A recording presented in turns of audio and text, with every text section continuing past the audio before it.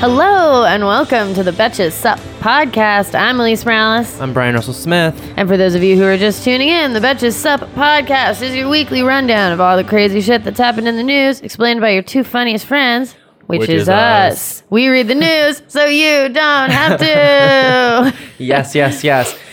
So, it's a special month. It is a special month. It's Pride. Yeah, that's actually what is getting me through the month, let alone the week. Yeah. It's very exciting. Happy Pride. Have you Happy done Pride. any have you been proud yet? Have you had time? I mean, I've been super gay these past couple days. That is true. Brian has really been turning it up.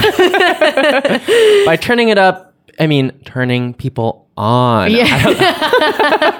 So actually, it's really exciting. At the end of this podcast, we have an interview with founding members of Voices For, Vinny Amanda Lair and Adam Eli. Yes. It's a really great interview. It's really enlightening. They started it. They basically do a lot of activism. You guys will hear about it at the end, but just make sure you stick around and listen to it. To hear what they're doing, hear ways that you can support and get involved. If you're in New York, they have meetups in New York. And for those of you who heard, we get into some information about the Supreme Court Baker case, the ruling that came out this week. The news broke right as we were about to record, so we talked about it a little bit. Supreme Court ruled in favor of that baker who refused to bake a cake for a gay couple, and we get into that and what it means and a lot of information about what's going on in Chechnya in the interview at the end of this podcast. So, I mean, I would listen to it. Yeah, it's really informative, and I think it's important because it's not as much in the news lately, and it's still ongoing. But so this makes me want to talk about Pride Month in general. People don't really know what it is, and where it originates from, and it basically started because it commemorates the Stonewall riots that happened here in Manhattan in the Greenwich Village, which happened in June 28th, 1969 to be precise. Yes. And basically, so back at that time, there weren't a lot of safe spaces for gay people to be themselves or be around other gay people because it was actually illegal to hold hands, dance with someone of the same sex, and you always had to be wearing police was allowed to arrest people wearing less than 3 gender appropriate articles of clothing. Wow. So they put a number on it. Yeah. It's is this how can you tell if it's a lady blazer or not? Is it the buttons? Yeah, I think it's the buttons. So the police are looking at everybody's buttons. Yeah. And so basically the police raided the bar. They usually the police usually tipped the bar people off because they were the gay bars were owned mostly by the mafia, and the mafia would pay off the police, and then in return the police would give those people warnings that they're about to raid it. And in this situation, they didn't give the bar a warning, and the gay people were just and queer people were fed up, and they fought back, and it caused this huge riot. And because usually when the raid would start, people would just disperse and run away. Yeah. This time they were throwing rocks and shit, and it was actually really a lot of trans and drag queens led the charge. I think, isn't it? I don't want to speak out of turn, but that woman Marsha P. Johnson is credited with throwing the first stone, and she's a trans woman of color. I think there's a lot of different takes on it, because she's even said that she came later, but she did a lot of she threw a shot glass at a mirror or something. She was definitely there. She was definitely there, and it had a big role to play there. It usually gets downplayed. There was that movie Stonewall, and they all gave credit to this white gay man. Yeah, and everyone was WTF? Yeah, that was unfortunate. And there is a documentary about Marsha P. Johnson on Netflix, but after watching it, heard that apparently it was shadily produced. The person who made it kind of took her life story and took another woman's work and oh wow. I know, because I watched the documentary and I thought it was really good and interesting, and then afterwards someone was well, actually the way it was put together, it was not on the up and up. Oh, and I don't know. Yeah. But basically it spawned protests, riots, and now then in 2016, President Obama made Stonewall in a national monument. Yeah. I went to Stonewall on the day gay marriage was legalized, just to like... Oh, wow. Yeah. I went there on my 21st birthday.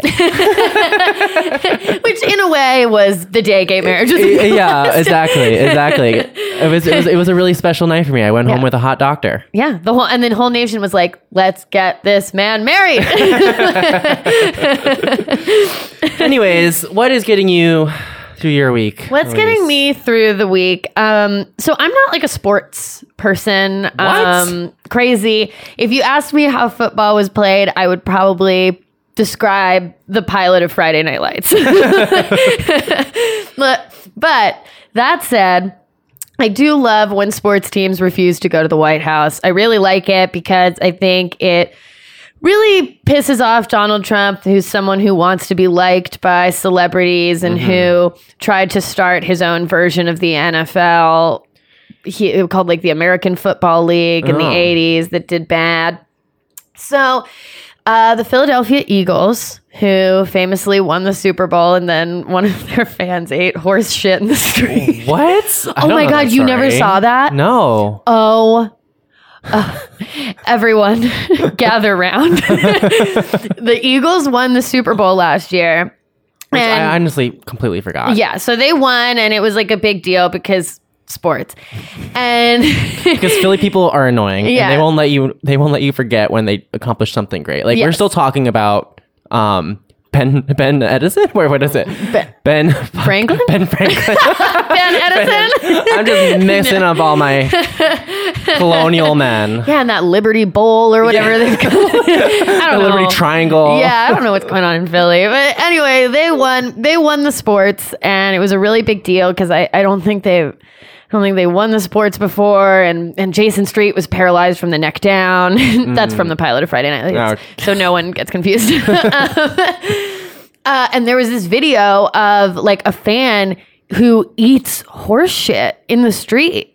No. And they also just like destroyed Philly in general rioting, but one of the things that happened, and there was a video of it, was someone eating horse shit. Anyway, I don't know where that guy stands politically, but the Eagles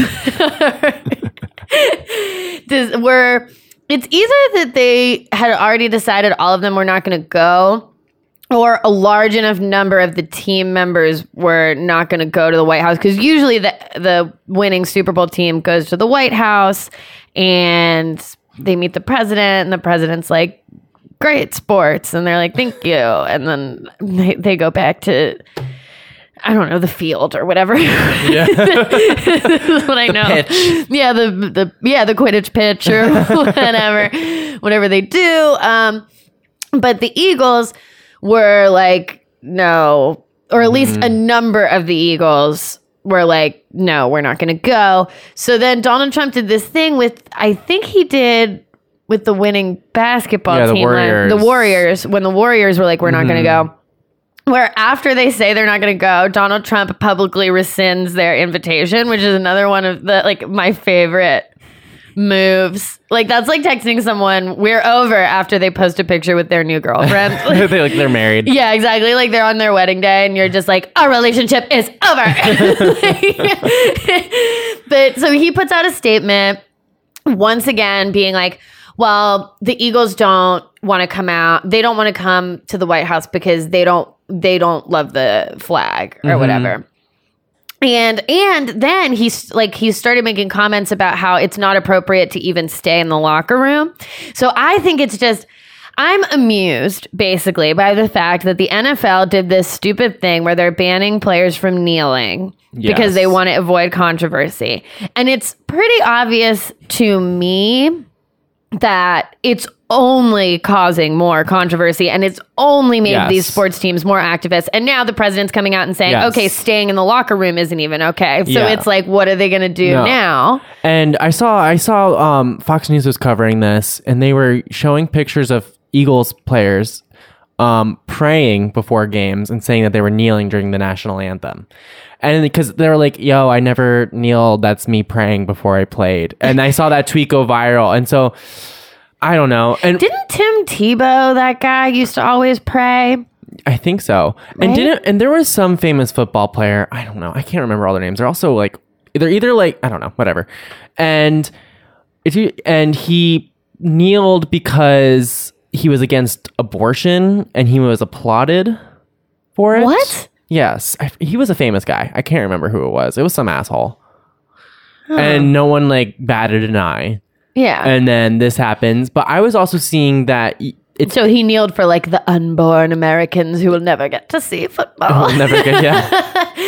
All of the babies who will never see football. It's true that Trump is basically creating more activists. Yes. And he's not a smart person, I think, and like he doesn't like learn from his mistakes clearly. And now like high paid like really good players are contemplating not playing in protest of like no one hiring Colin Kaepernick. And I think there are people who weren't kneeling, who weren't really involved politically, who now that basically they're being told they're not allowed to kneel, you know, like there is a thing where when your rights are taken away, it makes you fight for those rights even harder. And I think that there are instances of football players. I'm sorry also, guys, if I sound messed up. I don't feel well today and I am eating a lozenge if that's coming through at all. I think that fighting, like when your rights are taken away, it makes you be like, hey, I actually do want those rights. Though. Yeah. I wasn't using them, but like I still needed them. It's like, what if I'm tired and I just want to take a knee? Yeah. I get a cramp. Exactly. I'm going to put my knee Or if an issue comes up that maybe they feel an individual player feels more connected to than the police brutality issue, you know, like everyone has the issues that are most important to them, etc. Maybe for whatever reason, police brutality isn't someone's like, this isn't the issue I'm going to kneel over, but that doesn't mean the issue that they're going to kneel over isn't going to come up later in life. And if you just forfeit the right to do it and forfeit the right to use this incredible platform that NFL players have, if you just like lay it back and are like, yeah, I guess I just won't ever speak my mind in the context of my job, like that's not going to fly either. So I think, I feel like this is just another sign that this whole thing with the NFL is going to backfire spectacularly. And I honestly might get into football next season to see what the fuck these people do. Yeah. I mean, I'll just check Twitter, I guess. I know. I don't think I'll watch. I mean, clear eyes, full heart. Can't lose. Okay. Let's get into the news. Yeah, let's do it. The week. I'll start. Yeah, Brian, take it away. So, as Trump tends to tweet about things that are about to happen, on Sunday he started tweeting about Paul Manafort again for the first time in a while, and we're like, "What? Yeah. What's going on here?" Like, so clearly, and your indictment sense starts tingling. Yeah, you're like, he's privy to something.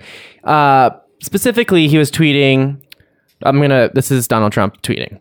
As only one of two people left, who could become president? Why wouldn't the FBI or Department of Justice, quotation marks, have told me that they were secretly investigating Paul Manafort on charges that were 10 years old and had been previously dropped during my campaign?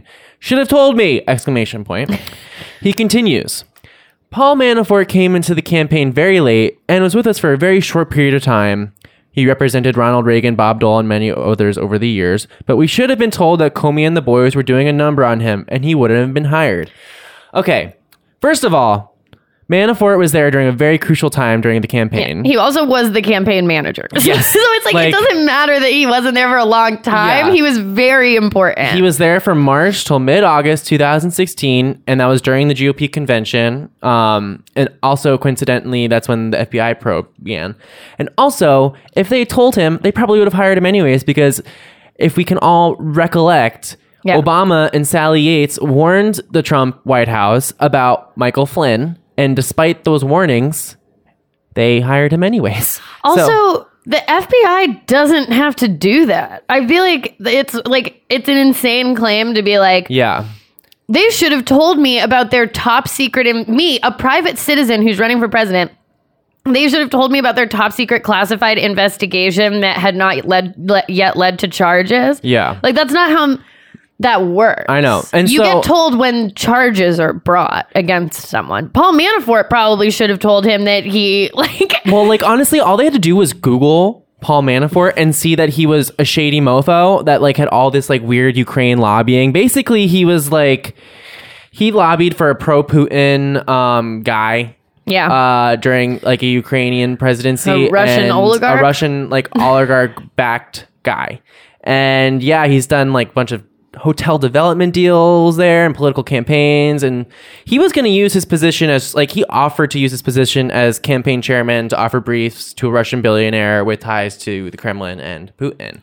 There is like literally no way that if the FBI, first of all, had jeopardized their entire secret investigation by telling Donald Trump, oh hey, by the way, like we're investigating Paul Manafort. There is no way that Donald Trump then fires Paul Manafort. Yeah. And we, as you said, we know that because Obama and Sally Yates both told him, don't hire Michael Flynn. There is an investigation into Michael Flynn, and he hired him anyway. Yeah. So we have the perfect example. Yeah. And so all these tweets happened Sunday, and we're like, why is he talking about him?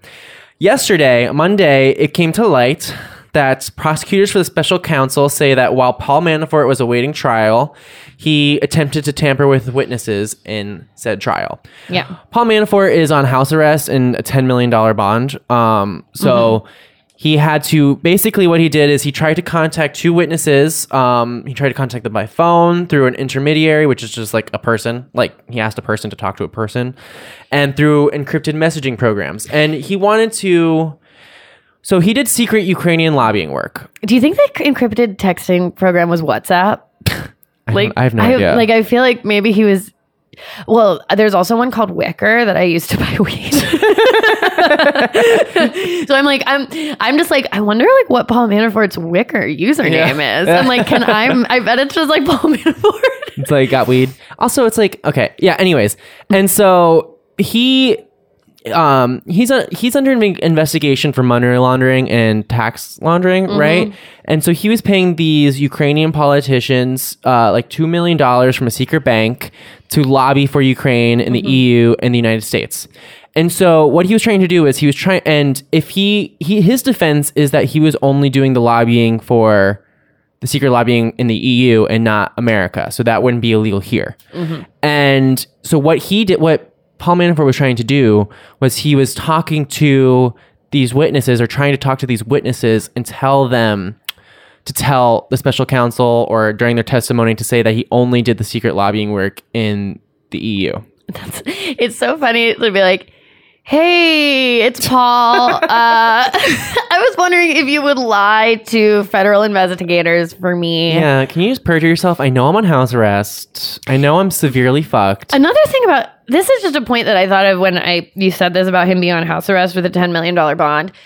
There are so many people who are in jail right now for like nonviolent offenses or just because they got like picked up for a charge that actually isn't even true, who can't get out because the bail is set at like $500 and they can't pay it. Yeah. So it's just fucked that Paul Manafort, who committed light treason, like we don't know, can get out on whatever bond he wants because he's rich and he just gets to chill at his house. Also, he like didn't get paid by the Trump administration. He was like, I'll do it for free. It's like, wow, that's a red flag, you know? Yeah. And if you don't remember Manafort, other than being the campaign chairman, he is one of the three people in the Trump whatever world that met with the Russian lawyer in Trump Tower. Oh yeah, Natalia Vilnetskaya. Yeah, he was one of those stupid people. He was on that email chain. Yeah, he was on that email chain. The one that they like said they didn't have the meeting, and then they said it was about adoption, and then they lied, and then because Donald Trump released the emails. Yes. And then they released that statement saying the emails that Hope Hicks said she would never get out, but then Donald Trump Jr. released them. Yeah, then Donald Trump released them. And then they said that Trump didn't help write that like statement saying that it was about adoption, and then they said he might have weighed in, and now it comes out that he actually did it. Yes. They're all such goddamn liars. It's also so funny to me how much like so Paul Manafort did work for them for free, and we were also supposed to, and it's like, okay, why would he work for free if he's not actually getting money some other way? Yeah. And then we were supposed to believe that Michael Cohen paid Stormy Daniels $130,000 of his own money, like out of the kindness of his heart. And it's just like, I love that one of their first defenses is like, no, everybody just loves Donald Trump. Yeah. They want to they don't want him to pay them. They want to pay him to be their friend. Yeah, we just want the orbit. We want to be. Yeah, like the hanging with Donald is so great that people are like, you know what? I'm going to do a high level job for no money. You know what? $130,000 that I mortgaged my house to get, Donald, it's yours. Maybe Donald Trump is just so big and so obese that he actually has a gravitational pull. Maybe. But remember, he's actually the exact weight that he needs to be to not be obese. Oh, yes. According to Ronnie Jackson, or no, that's his other crazy doctor. I think the most recent report did come from Ronnie Jackson, and that was the one that said he's not obese because he's like literally the exact the same doctor who didn't even get to have a confirmation hearing because he was drunk all the time. Because he was like wasted, I guess, on the job. Yeah, and there's like all this like malpractice against him. So okay, he does surround himself by the best of the best. Yeah, for free. Yeah, they all work for free because they love him so much. Yeah. So can I get into some pardon stuff? Yeah. So beg your pardon. That's cute. Sorry, guys. I loved it. So while all of this is going on, kind of simultaneously with some of the Manafort stuff, on June 4th, so a day after he tweeted about Manafort, Donald Trump tweets, "As has been stated by numerous legal scholars, I have the absolute right to pardon myself. Why would I want to do that when I have done nothing wrong? In the meantime, the never-ending witch hunt let by 13 very angry and conflicted Democrats and others continues into the midterms." I just like the quick "and others." And others, because because actually the team is led by like a lot of noted Republicans. Yeah, like Rod Rosenstein's a Republican. Mueller's a Republican. Comey's a Republican. Yeah. Anyway, so now the question arises, and we've all known that we were going to get here eventually, but we didn't know when it was going to happen. Yeah. Is Donald Trump going to try to pardon himself? My vote is yes. Yes. Because he tweeted this, and a lot of things that he's laid the groundwork to do is like, why would I do that? I don't have any reason to do that, but like I could if I wanted to. Yeah. So now Donald Trump has said this in a series of tweets and interviews. Trump and his lawyer, Rudy Giuliani. Oh, our favorite.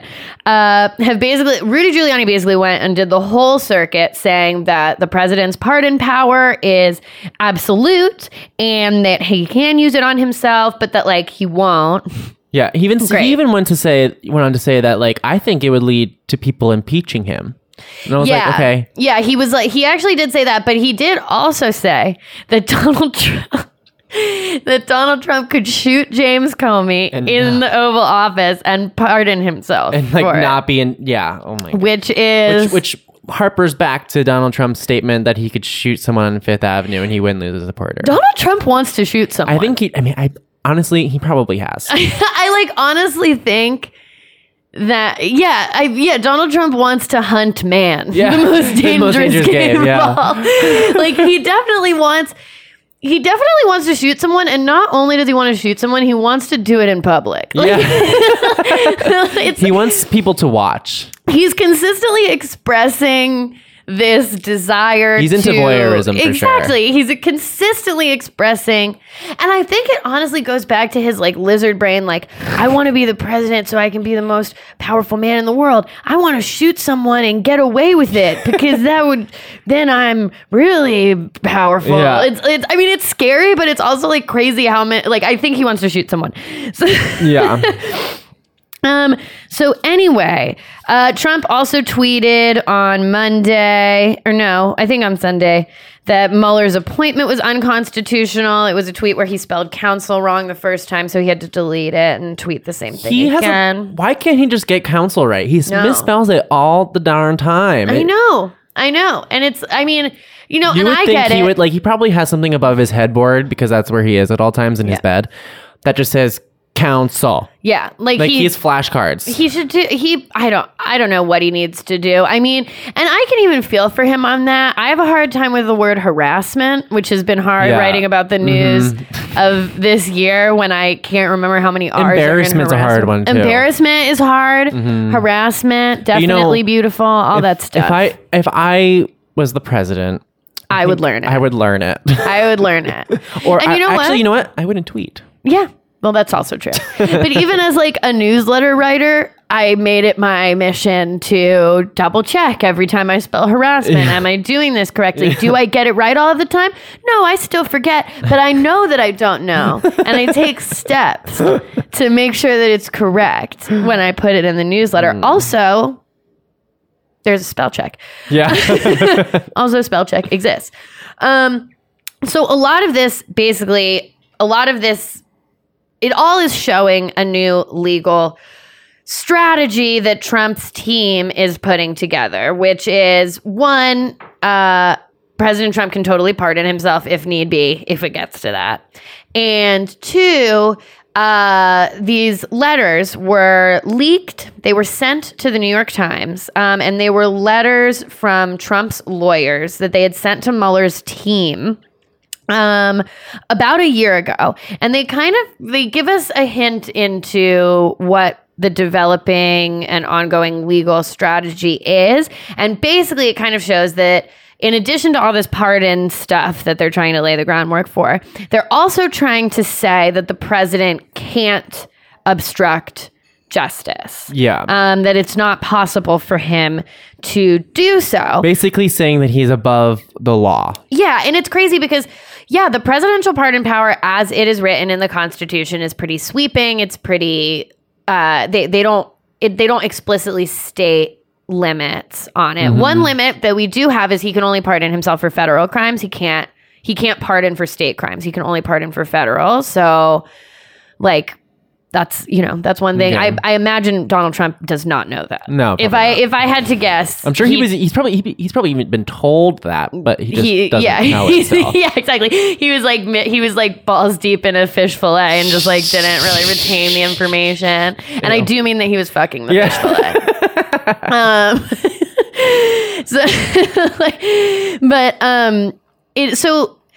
But I mean, I think anyone, and I'm not a constitutional scholar, but I think anybody who thinks about it a little bit can see that it's not intended to be used that way. No. And I think Nixon asked if he could do this, if he could pardon himself, and they said no. And then 3 days later, he resigned. Yeah. So that means maybe he'll be gone by the end of the week. And it's interesting because so on Thursday, Trump pardoned conservative commentator and like literal human trash bag Dinesh D'Souza. He's been like messing around with pardoning people. He pardoned Joe Arpaio, obviously. He pardoned that boxer, Joe Jackson. I don't know. He's a famous boxer who honestly deserved to be pardoned, but he was a famous boxer who was basically convicted, like essentially for dating white women and being like too loud about it. And he has not yet pardoned Alice Johnson. No, he has not yet pardoned Alice Marie Johnson. The woman who Kim K met with. Yes. But it's like, he's obviously toying with wielding this pardon power, and I think we could start seeing him pardon. I think a lot of people, myself included, feel like this is sort of a signal to people like Paul Manafort who haven't flipped, like, don't worry, a pardon is waiting for you if you have my back. So that's a huge fucking problem. So let's talk about these two letters. I want to actually talk about the second letter first. So the second letter came out on January 29th, 2018. So that was this year. And it was written by John Dowd, who was Trump's lawyer, and Jay Sekulow at the time. John Dowd is no longer on the team. Sekulow is. And the letter was basically a response to Mueller's request that President Trump sit down for an interview. And they were like, I mean, TLDR, they were like, no, we don't want to. So first of all, they say that the interview request would hamper President Trump's ability to perform his duties, which is what? His duties are golfing and eating McDonald's. Also, I mean, if this is him performing his duties unhampered, my God, what will happen if he's if he's hampered in any way? What a weird word, hampered. I know, but I was like, wait. He's unhampered right now? Like, oh my God. Like, shit, okay. And then this is the letter where Dowd and Sekulow admit that President Trump personally dictated that statement that Don Jr. released about the meeting with the Russians, where he said it was about adoption. So that directly implicates the president in a pretty serious way. And also, as Brian went over earlier, there's been a lot of back and forth about, first, we didn't have the meeting. No, it was about adoptions. Okay, it wasn't about adoptions. We did say that, but the president didn't write that. These will never get out, all of that stuff. And now we have in writing from his lawyers that he did, in fact, dictate. Which I don't know if just like him lying makes him more than just an asshole / bad person, or if it's illegal consequences. I think that's a gray area. And I like that's why like I just can't imagine being like Sarah Sanders she just lies every day, or she's lied to every day. And like how does she not just like hate her life and quit her job? She must have a stringent self-care ritual. Like she has to go home and she's like, okay. I think she screams in a soundproof room. Yeah. For probably a couple hours. Yeah. And then gets does one of those face masks and just kind of like listens to like whale sounds for a long time, and then like gets up and does it again. Okay. And then the first letter, which is like Soup's interesting, is from June 23rd, 2017. So like a year ago, basically. That's a month after Mueller was appointed. And the letter starts out and it disputes some specifics about what Trump did and said related to Comey and Flynn. So it's basically like, oh, Donald Trump never wanted to, he didn't say that he fired Comey because of the Russia investigation, even though he literally said it to Lester Holt on TV. Yep. We have a video of it. You can watch it. But this letter also makes sort of this broad claim I'll read this directly, that there is no statutory or constitutional basis for an obstruction of justice charge against Trump, and that the president possesses an indisputable authority to direct any executive branch investigation to be opened or closed. So basically, because he's in charge of the investigation, he can't obstruct it because it's at his will. That he has the power to remove the FBI director for any reason, and that this again mentions pardon power. It also says that he has the power to pardon any person before, during, or after an investigation or conviction. So I think this letter really sets up what they're going to say, which is basically that Trump can't obstruct justice because he's the president, and that he can pardon himself because he has the power to pardon himself. And it's just basically laying out, I think, what we're going to see go down very shortly. Yeah, him trying to pardon himself, pardon the people around him, and saying it's not obstruction of justice because he is the highest legal power in the country. And that's just not the case. That's why we have checks and balances. And hopefully, today's a very important primary day. So if you're voting in California and New Jersey. And a bunch of other states, but California and New Jersey are the big ones. Because this is why we have checks and balances. And hopefully if he starts doing these things, he will get impeached. Also, I'm just confused because Clinton was brought up on charges of impeachment for obstructing justice. So I feel like it's like we've already... Didn't we answer this question already? The president can obstruct justice. And also wasn't what Nixon was going to be accused of was going to be obstruction of justice. Yeah. So it's just like one of those things where I was like, I thought we already decided that he can. Yeah, we've covered this. Yeah. So they're just like gaslighting us, basically. Yeah, they really are. They're banking on the overwhelming nature of all of it to make us forget things that we already know to be true, and they want us to forget interviews that we've watched and things that we've heard people say and things that we know happened, and it can feel very overwhelming. Yeah, so get out the vote, basically. We'll probably talk about the primaries a little bit more on Thursday. Yeah. They're happening right now. Yeah, if you're listening to this, I don't know exactly what time we're coming out or when the polls close, but if you are registered and you can vote and you haven't done it yet and you're listening to this, go do it. You better, girl. You better work. Better work, because listen, specifically in California and New Jersey, there are a lot of seats that are up that we can take in the House. And California has this really crappy system called a jungle primary, where the top 2 people, no matter what party, advance to the general election. And this is a problem because so many Democrats are running that it might split the Democratic vote. And there are at least 1 or 2 counties that we could flip where we might not even get the opportunity to do that because 2 Republicans might get the most votes just by virtue of the Democratic vote being split. So if you are a California voter and you are voting in one of those jungle primaries, really take some time to look at who are the 2 Democrats that are in the lead, who are the ones that have the best shot at winning, and make sure, Make sure to take a look at that. And I believe that Crooked Media has a really good rundown of they're based in California, and they're doing a lot with that. Yeah, they're doing a ton. And so real quick, before we throw to our interview with the Voices for, stay to that. We're launching a new podcast Monday, June 11th. Yay! Called Everyone's Gay. It's going to be with me and Chris Burns, a.k.a. Fat Carrie Bradshaw. You know him from the Types of Girls videos. He does Crystal on Instagram. He's the best. He's an all-around hilarious dude. Yeah. And this will be a fun, good time. Our first interview is going to be with Philip Picardi. Yeah. He's the chief content officer at Teen Vogue and Them. He's a big dizzle. So I'm really excited about it. And make sure you stay on and listen to our interview with the founding members of Voices for. Yep.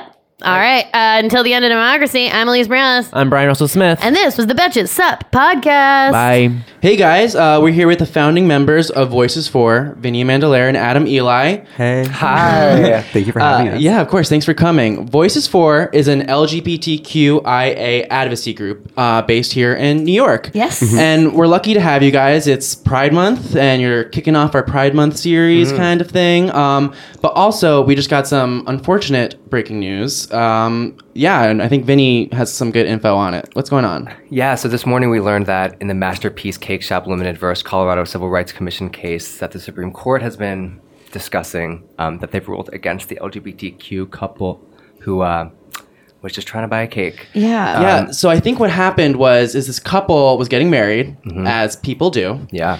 And they happened to be a gay couple, and they went to this cake shop, and the guy was like, or I don't know if it was a girl, I think it was a woman or a man and a woman, whatever, doesn't matter. Bigotry can be male and female. Yeah. And they said they wouldn't sell them a cake because it was a gay wedding. Because they would go to hell if they sold them the cake. Yes. Yeah. I think the Bible, it says exactly Thou that. shalt not sell cake. To gays. Might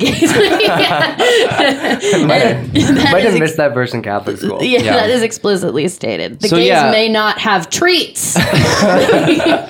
And so I guess the Supreme Court just made a ruling. Yeah, so I guess what we know in the activist community is that when people say religious freedom, it really just means license to discriminate. It just means I'm going to put my feet in this view so I can, be actively oppressive. So basically, this has a few implications for LGBTQ people across the country. And 2 important points are, while this is a wedding-related case, this decision is not limited to wedding-related services. Oh, wow. So an example of this could be funerals, denying people funeral services for loved ones who happen to be LGBTQ. And the list could go. We could be here all day. The other thing that's important to note about this is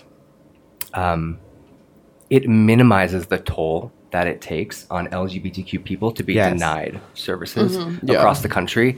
It makes it seem like, we have these views, you have your views, but the data shows that this has real emotional, mental, and physical health implications, short and long term, for queer people. And it also assumes that access to services is equal as well. It assumes if you live in a rural area and someone doesn't want to serve you a cake, you can just go down the street and get another one, when we just know that it's not the case across the country. Yeah, and I just know, growing up as like when you're like gay and closeted and you see something like this in the news, it just makes you even more fucking depressed and feel less accepted. So it's just not good on all boards. But yeah, so that literally just happened as we were sitting about to record. And like, yeah, I'm sitting here and I'm feeling sad and dejected, and I'm 27. I've been out for a while. I have a very accepting family, and I'm one of the founders of an LGBT activist group, and I am feeling sad and dejected. So I can't even imagine what someone in school, even who is out, is feeling like. How does a queer 13-year-old take this news? Yeah, and I feel, I mean, I'm not a part of the LGBTQIA community, but I can imagine that it must be really terrifying to think, oh, if I am, if I present as queer in some kind of way and I go into an establishment, they can just deny me services. It basically makes it seem like anywhere you go, someone could deny you a service at any time, basically. Yeah, and actually, this is a good global pivot because what we're seeing across the world and we'll get here, but as queer persecution persists globally, presenting as not straight, white, or not white, presenting as not, straight and cis and masculine in many countries can result in jail time, even if you aren't queer. Yeah. And there are debauchery laws across the world where if you are just acting out in a femme or celebratory way that isn't consistent with gender norms in that country, you can literally be imprisoned. We've seen it happen across the country. Across the world. Yeah, wow. And what I wanted to say on that is that, I'm sitting here and I'm like feeling really, really upset, which is a shame because your office is like so shiny. I feel like I walked into Regina George's bedroom in a great way.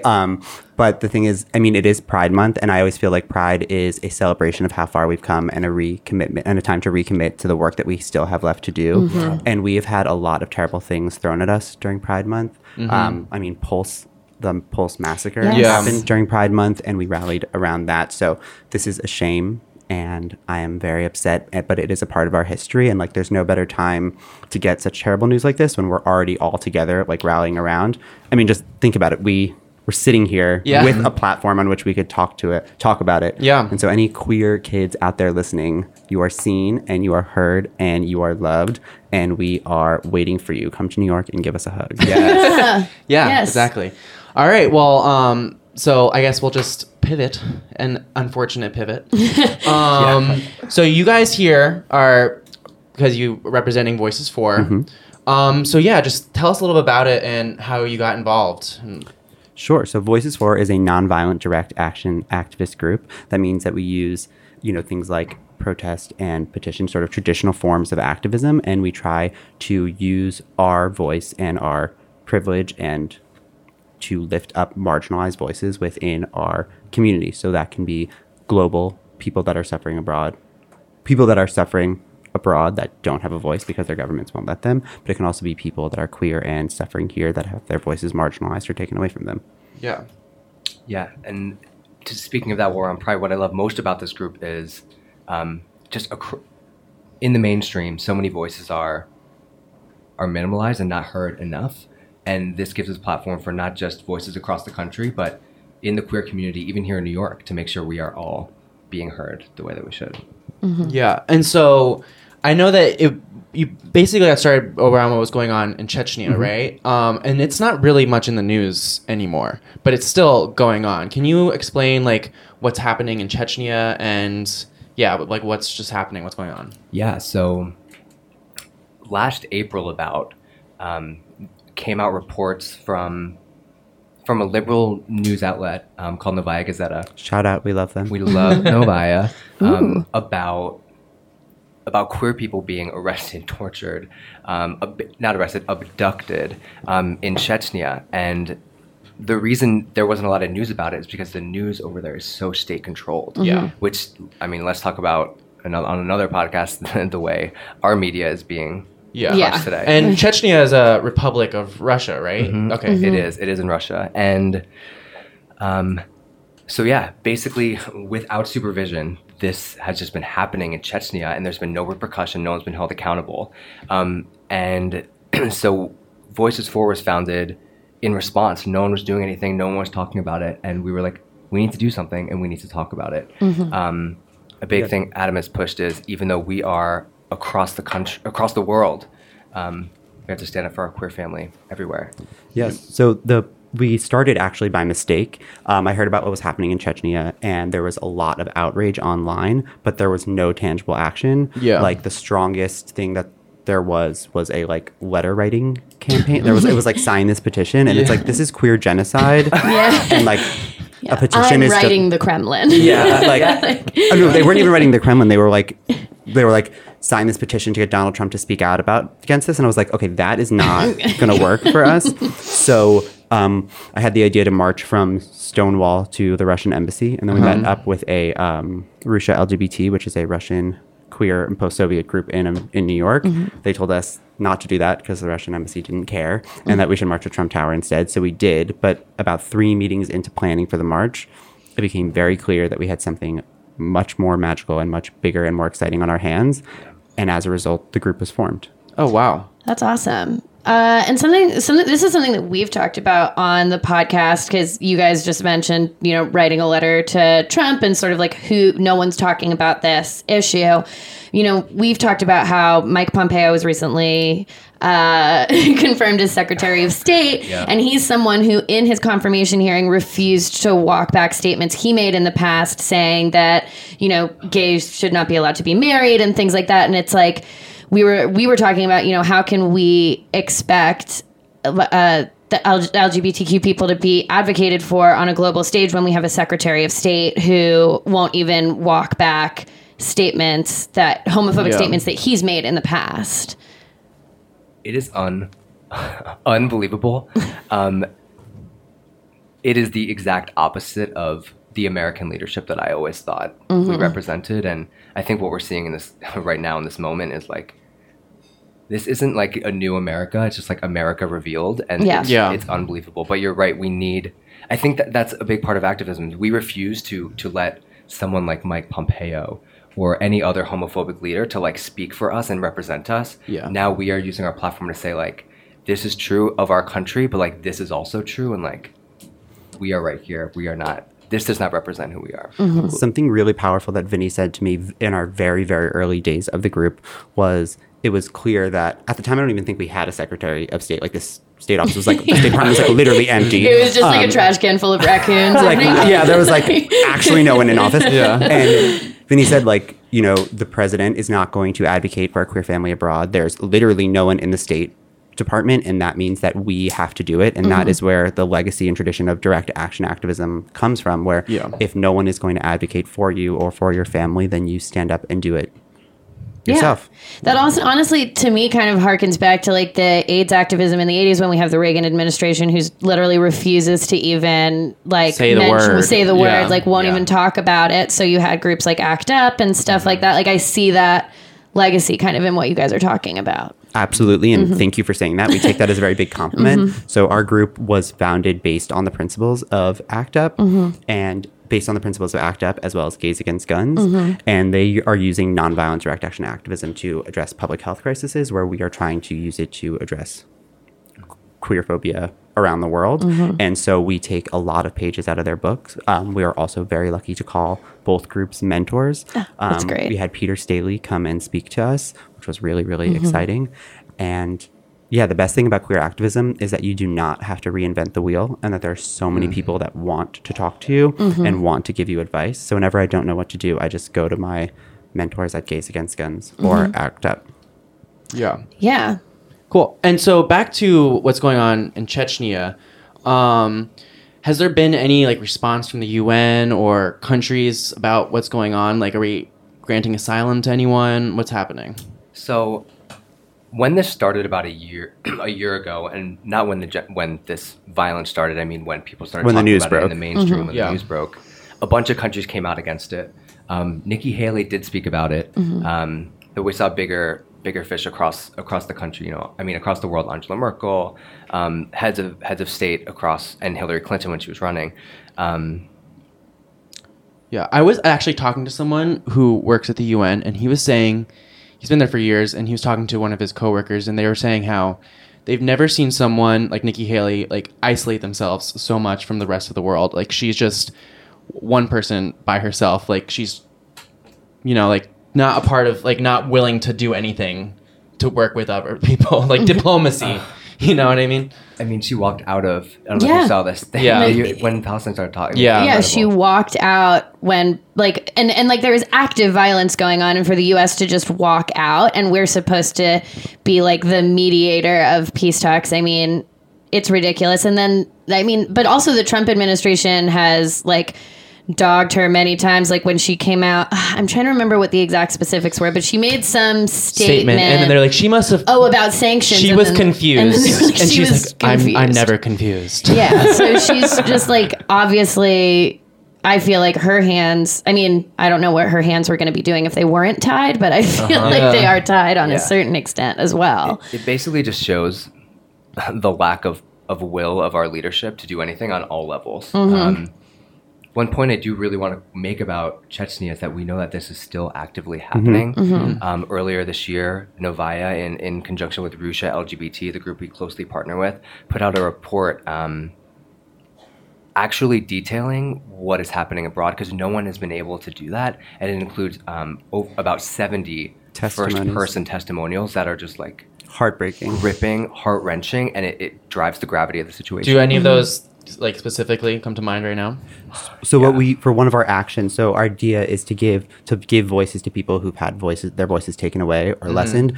So we had a big protest to mark the 1 year of the news breaking, and none of the words that were spoken at the protest the only words that were spoken came from queer immigrants, asylum seekers, and people that had experienced the violence directly. So we had people wearing masks to show how voiceless they were, and then people read out quotes from the testimonies, and they're so graphic and so intense that I actually don't feel like they're appropriate to be saying on the podcast in terms of graphic torture and Well, I know there's exorcisms happening because it's a very Muslim country, right? Yes. So I'm air quoting for everyone that can't see. It's Muslim, but the idea that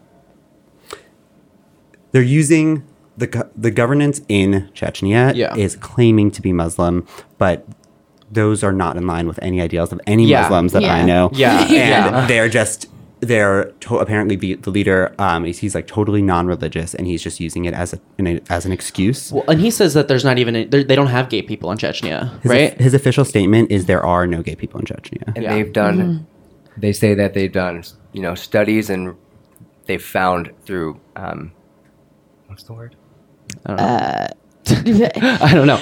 All I know is it's fucking idiotic to say that. It's unreal. It's insane. Yeah, it's They've really surveyed the nation. None. It's so incredible. That makes no sense. Like a census. Yeah. Unreal. And so they're using the idea that they're Muslim as an excuse for this hatred. And then when people are trying to receive asylum or come here as immigrants, they're then discriminated against because, again, air quote, technically they're Muslim, even if they're not practicing. And we know how our administration feels about letting in Muslim immigrants. Yeah. Have we let in anyone from Chechnya? Do you know? So Canada has been really good about it. Okay. Yeah. Canada has been good. And I think there are some people in the Netherlands as well. Okay. Yeah. And there are people. The tricky thing about asylum is if Chechen queer people move to other countries that have a large population of Chechen people, the roots of hate and homophobia and transphobia are so deep that they can still face not as severe as abduction and torture, but really severe violence. So the surrounding countries, while easier to get to, which is often a requirement for asylum, are not the best. That's why America is so good, because we don't have a huge Chechen population across the country, and people can find a little more safe harbor than if they go to Germany, for example. Yeah. So we have no first person with a face testimonies of violence that happened in Chechnya. Let's say someone did escape and comes to America and is living here. They will not speak at the rally because they can't, because the hatred ties back to this idea of family honor. So if their family found out that they were doing that, their family could be at risk, or their family could send someone to come get them. Right. So you'll never see someone being like, "Hi, my name is XY. This is what I experienced in Chechnya." That hasn't happened. What happened once, but then it happened once. Someone fled to Germany. Actually, there's two examples, but they all back this up. One gentleman went to Germany, applied for asylum, got denied 3 times, went back and he told his story in a huge way. I think it was like a public forum. It was like a press release. Yeah, media outlet. And as soon as he got back, they put him on national TV and made him rescind his whole story.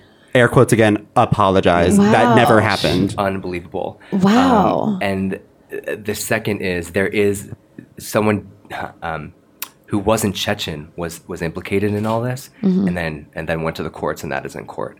Who knows where that will go, but. So part of this goes back to there's like a shaming campaign around the family as well. And so that's why like people are reticent to speak out. So I guess what we're saying is like if this person potentially spoke out and then maybe something happened with their family or... Well, the idea is that there's a system of honor killings there. So... And the president made it very clear that like if either the police will deal with them or the families will. So the families have this like obligation to murder and kill queer members of their own family to like prevent shame. And we know that has been happening. And they're free of persecution. Pardon? And they won't be persecuted for doing this? They're encouraged to do it. Yeah. And we know from the report that Novaya Gazeta published that this has been happening. And something else that's really important to talk about with this crisis is in September, when we were first planning the march, our partners at Russia LGBT said, this violence is not just about Chechnya. It's going to spread. Homophobia and queerphobia is everywhere. It's lurking underneath the shadows. And when other countries see that Chechnya is getting away with this without impunity, they are going to start doing the same thing. And we have seen that in Uzbekistan, in Egypt. Like the violence is literally spreading like a contagious disease that it is through the entire region. So things are progressively getting worse in the surrounding area. And in Russia proper, it's illegal to like have public displays of affection if you're gay. It's like to promote that, to promote gayness in any way. As of 2013. And so a lot of these post-Soviet states are essentially Russian puppet states, and they rely on Russia for their resources. And so the influence of Russia is huge, and that is where a lot of this like stems and comes from. Let me give you a quick side story. So because of this 2013 gay propaganda law, when the Olympics were going to be in Russia, the UN had to create a safe space for all queer people attending and participating. So they created this thing called Principle 6, which means at the games, the spirit of the games is like everyone's welcome. This is just like an Olympic competition. So Principle 6 basically gives those people that safety. And for the Olympics, the Winter Olympics this year, both Russia and Egypt advocated against Principle 6 openly in the UN. Hardly anyone talked about it. But that is an example of how this is like really spreading. So they advocated basically that like queer people shouldn't be protected at the games. Yeah, they're against protecting LGBTQ people at the games very publicly and like in international. Why do we let Russia still come to the Olympics? I don't know. Like, and now they're hosting the World Cup. You know, so it's like we have to talk about that, Vinny. Yeah. A fun side note. Vinny and I know each other from high school. We played soccer together. And we still play soccer here in New York. Yeah. Oh, that is fun. Yeah, quick shout out to the New York Ramblers. Queer soccer is stronger than anything else. FIFA is shook. Yeah. FIFA who? Yeah. I just feel like Tonya Harding did one little cheat and she's banned forever. And the Russians cheated so much. And they like justice for Tonya, you know. That's just I'm just one kidding. Tiny cheat, no justice for her. All right, so World Cup.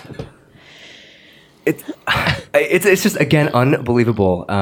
So Russia is putting out a lot of pro. I won't say pro LGBT, but basically for their own image, like a narrative of acceptance at the games. They're saying you will be fine. We are taking these measures to ensure safety, etc.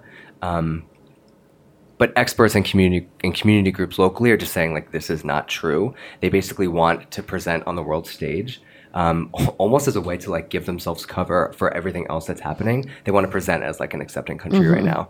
There have been warnings about even if you go to not hold hands with someone you love, if they're the same sex, because you will just face discrimination on the street.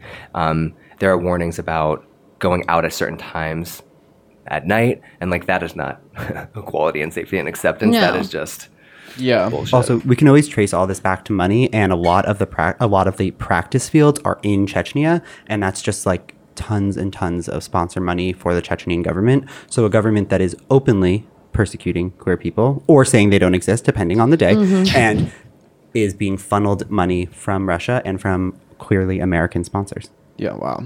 So what can we all do to help these people, these victims and asylum seekers, and just be active?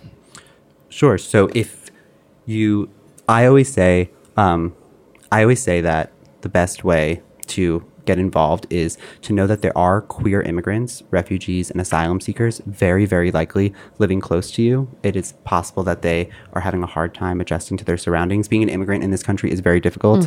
Being an immigrant in Trump's America is difficult. And then being a queer immigrant is even harder. So I always tell everyone that they should go to their local LGBT center and ask what immigrant support groups there are, and then to show up and say, hi, my name is XY. How can I best be of service? This is what I can do. I can cook. I'm really good at social media, and offer your resources to show queer immigrants, refugees, and asylum seekers that they're welcome here and loved. Like, it's very easy for us to get overwhelmed by how big and global this issue is and like the type of oppression that we almost forget that there are queer people suffering literally, across the subway from us. Yeah. Like in Brighton Beach, where a lot of people from post-Soviet countries moved to. It's a predominantly Russian-speaking area, and there are queer people that are our age that cannot get jobs, that are being denied access to PrEP, and that are being like beaten in the streets in New York for being queer. And so if we're upset about this issue, there are tangible things we can do to impact what's happening abroad, but also here, and that's really important to remember. Yeah. Yeah, I'd say two things to build on that. One is we have our own immigration issues in this country. When we look about DACA, when we look at things like temporary protected status being removed from Salvadorans, that disproportionately affects queer people. Absolutely. Although they may not be potentially deported to Chechnya, they're being deported to places where they will be treated differently because they are queer. And not that we have everything all figured out here in America, but the research just shows abroad it's just not the case depending on the country they may be returning to, or that they don't even know and that they'll be sent to. And the second thing I always say is just like, activism is so much of what you see these days, but there's so much behind the scenes work. There's so much reading and learning, and that's just like sometimes where you can start. So if you're like not sure where to start, just start Googling, start going online, start learning, and you will find your way. Yeah. And where can our listeners find you guys online if they want to follow Voices For, they want to see what you guys are up to? Yeah, so the best thing to do is if you live in New York City is to come to our meetings. We meet every single Wednesday at the LGBT Center from 8 to 10. We always say there's no activism experience involved, which we absolutely mean. No activism experience necessary, and it's really... We talk about a lot of heavy stuff, and like the room will get really heavy, but then we also have a lot of fun, and we always hang out afterwards. We go to a fast food restaurant and have community building. And you can also find us at Voices4_ on Instagram. And we keep the Instagram page like pretty cute. Yeah. Super cute. Yeah. Oh, great. Love a cute Instagram page. I mean, we know that. It's important. Well, thank you guys so much for coming in. Thank you for talking us through some of these issues and for processing the breaking news with us. It was really great to meet you both. Thank you for everything that you're doing. Yeah, thank you for having us. Much for having us. And can I end on the note that Voices For is basically founded, and we operate on one guiding principle, which is that queer people anywhere are responsible for queer people everywhere. And I don't care whether we have cake or not. We'll have muffins, and we'll still fight for each other. I love that. All right, guys. Thank you. All right. Happy Pride. Happy Pride. Happy Pride.